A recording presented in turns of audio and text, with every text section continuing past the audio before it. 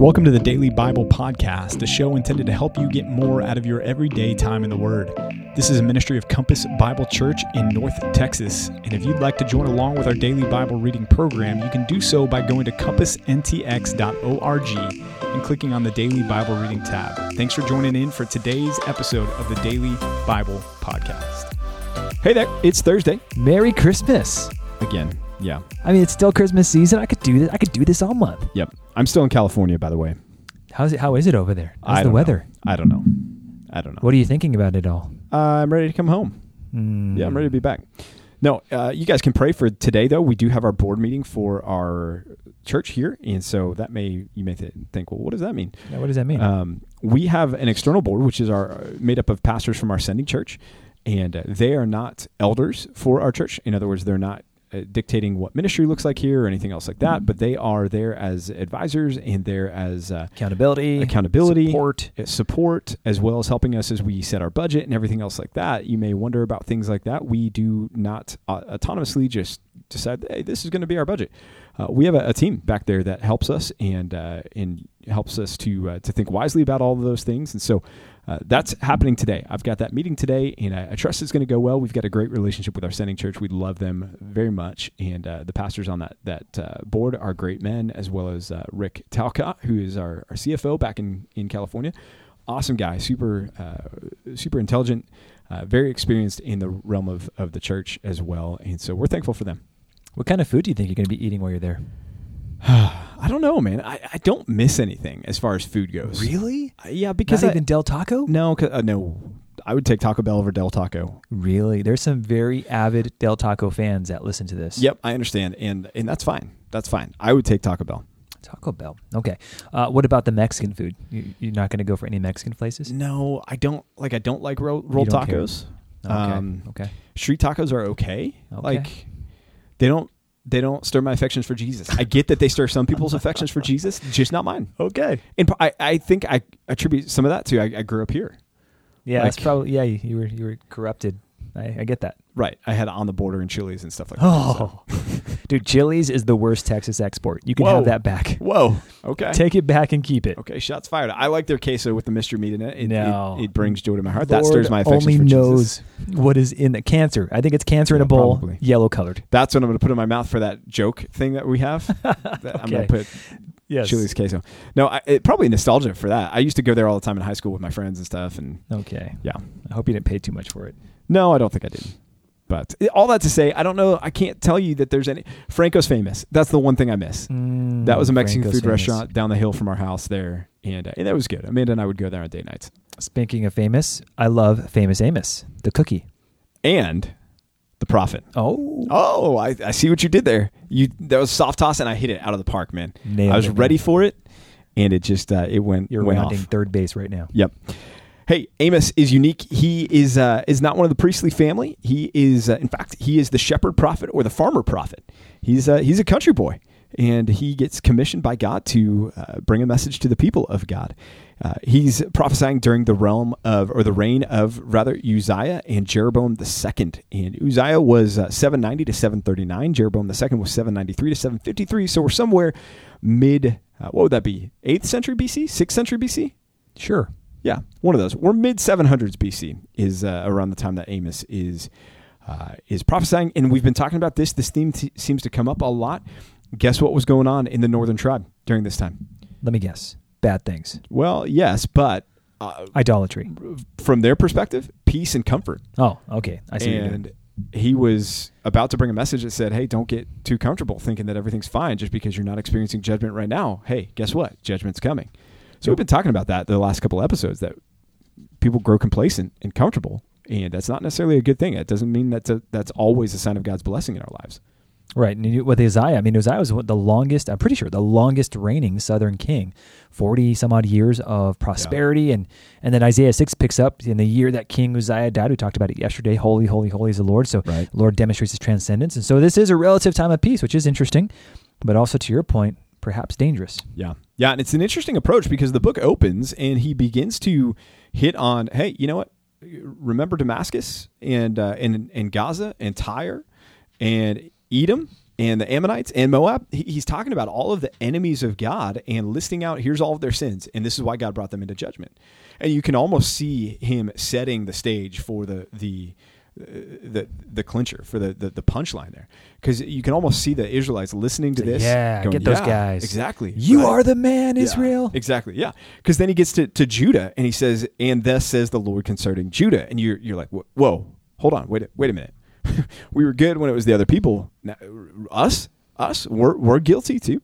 Well, Judah gets what, a verse and a half? Yeah, not a lot. They don't get a lot. I mean, they're still called out, but Israel. They've rejected the law. Yeah, then comes Israel. And this is where the double-barreled shotgun gets leveled at the people. Yep, cocked, locked, and ready to go. And he goes and lists what's going on and calls them out on things. And remember the peace that they were experiencing? Well, look at verse 9. It was I who destroyed the Amorite before them. Verse 10, it was I who brought you up out of the land of Egypt. Verse 11, I raised up some of your sons for prophets. And so God is calling out Israel going, hey, you're enjoying all the blessings because of what I've done for you, and you're forgetting me. And that's not going to go well for you, Israel. This is not a good thing. He says, flight shall perish from the swift. The strong shall not retain their strength. The mighty will not be able to save his life. He who handles the bow shall not stand. He who is swift of foot shall not save himself, nor shall he who rides the horse save his life. So in other words, God is saying, you may trust in all these things, but ultimately they're not going to do you any good because this is going to be judgment from me. Another prediction of the Assyrian conquest in 722 BC. So remember, we're still kind of circling the airport here. We're having to go back in time, forward in time, back in time again. So as we enter into the book of Amos, we're in a time of relative prosperity, but God's sending out warning shots. He wants them to know, here's what's going to take place. And again, we're looking at Northern Kingdom, Israel specifically, 722 BC. Yep. Yeah, well, chapter 3, notice verse 2, you only have I known of all the families of the earth. Israel had a special place in the heart of God. He had not called anybody else his own people. He had not formed another people for his own possession. This was unique. And he says, because of that, I'm going to punish you for all of your iniquities. You've spurned my favor. You've spurned my grace. You've spurned my provision. And I'm going to punish you. And then in the next verses 3 through 6, he begins to list all these things and says, as short as. In other words, he's saying these are natural outcomes. These are logical consequences. This is going to happen because this happened. And his point is, so sure is the judgment of God going to come against you. As you can predict these things, you can predict the judgment of God. But you shouldn't consider this a surprise. Verse 7, for the Lord does nothing without revealing a secret to his servants, the prophets. That's a hyperbolic statement. God does things without giving us a full glimpse of everything that he's doing. But here he's saying this, what I'm about to do, the judgment that I'm bringing against you, no, that you should know about that. That you should understand because I've warned you about this through the prophets. Yeah, and Amos is going to pick up on terminology that you heard back in Joel, the day of the Lord. So keep an eye out for that terminology. But I think it was the prophet Uncle Ben who said, with great power comes great responsibility. And when God tells them in verse 2, you only have I known, he gave them such an incredible privilege. And with that privilege comes incredible responsibility. Now, let me just turn the tables around on us for a second. We have the greatest privilege of all time. We have the new covenant. We've got the Spirit of God inside of us. We've got the Word, the entire canon of Scripture at our fingertips all the day long. Man, we are enjoying some pretty great privileges, but with those privileges come great responsibility. Christian, how you doing in that department? Hope you're doing well. Keep praying that direction. Stay in your Bible. Keep at it. Yeah.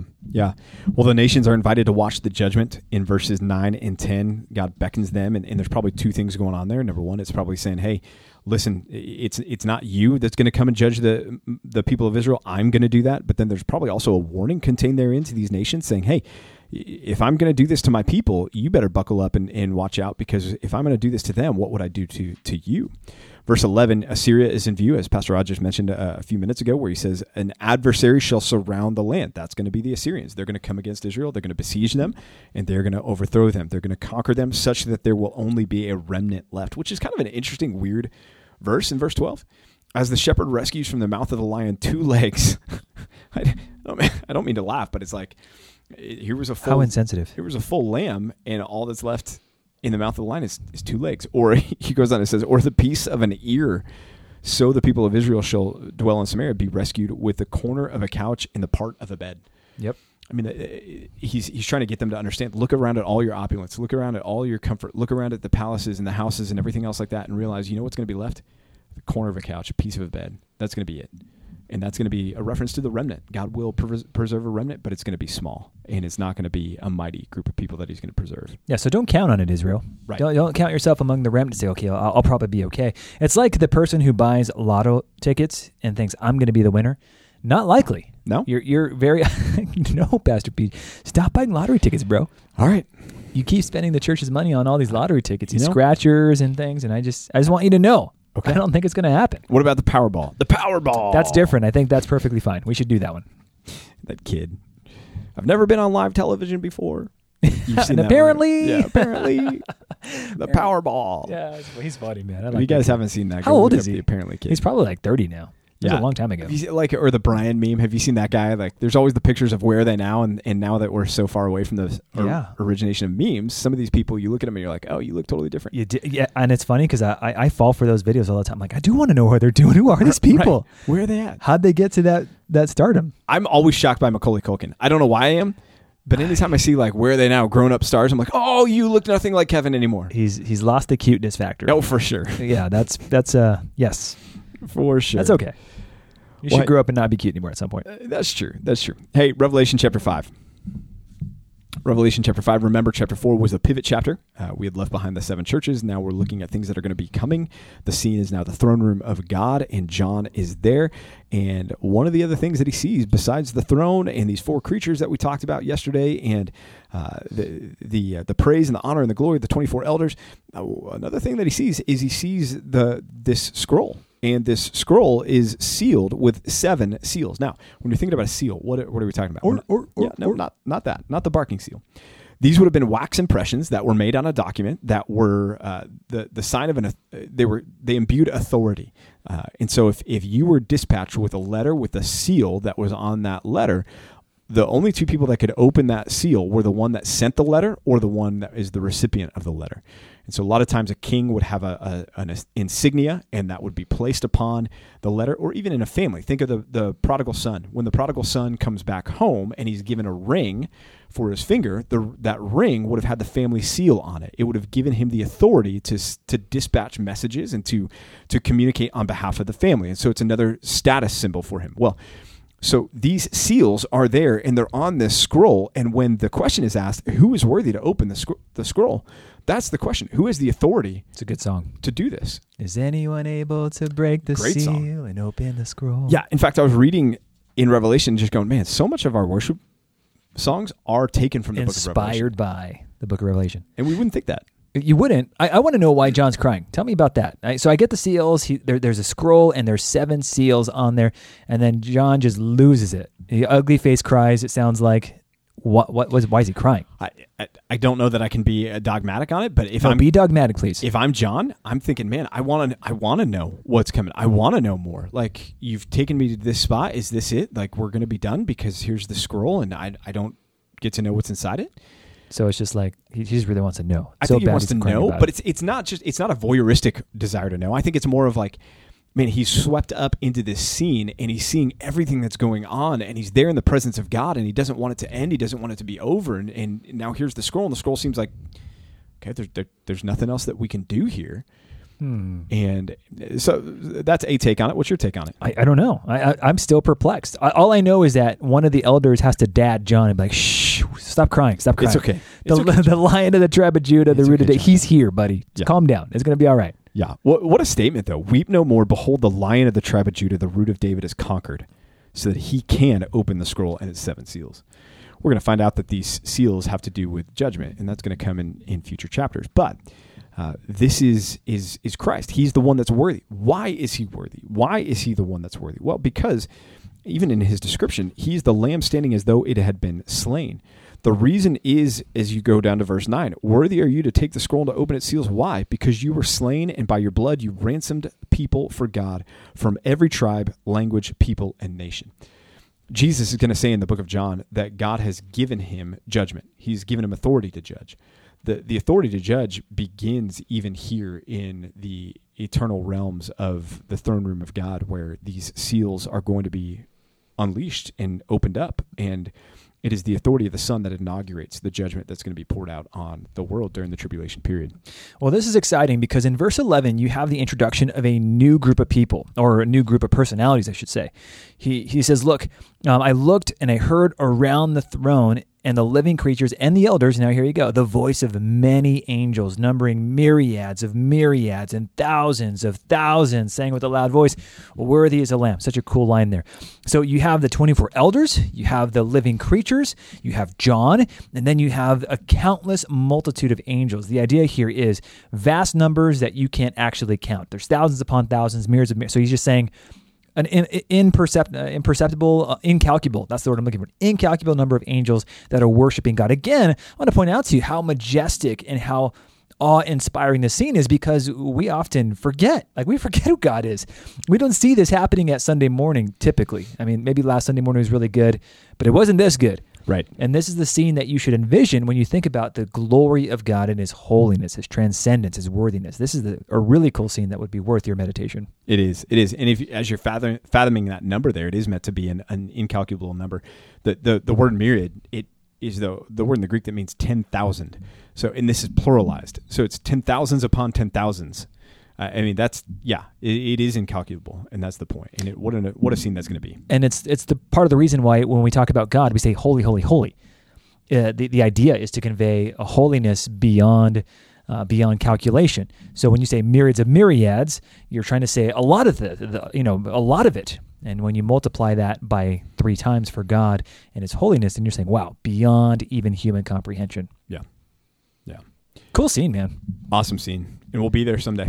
We will. And by the way, just as you're working through your Bible here, chapter 6, 7, and 8 all deal with the 7 seals. So we're going to extend this. The 7th seal takes a lot longer than the others. It does. So we're going to look at the 7 seals, starting with the first 6 in this chapter, and they're going to continue on through chapter 8. Yep.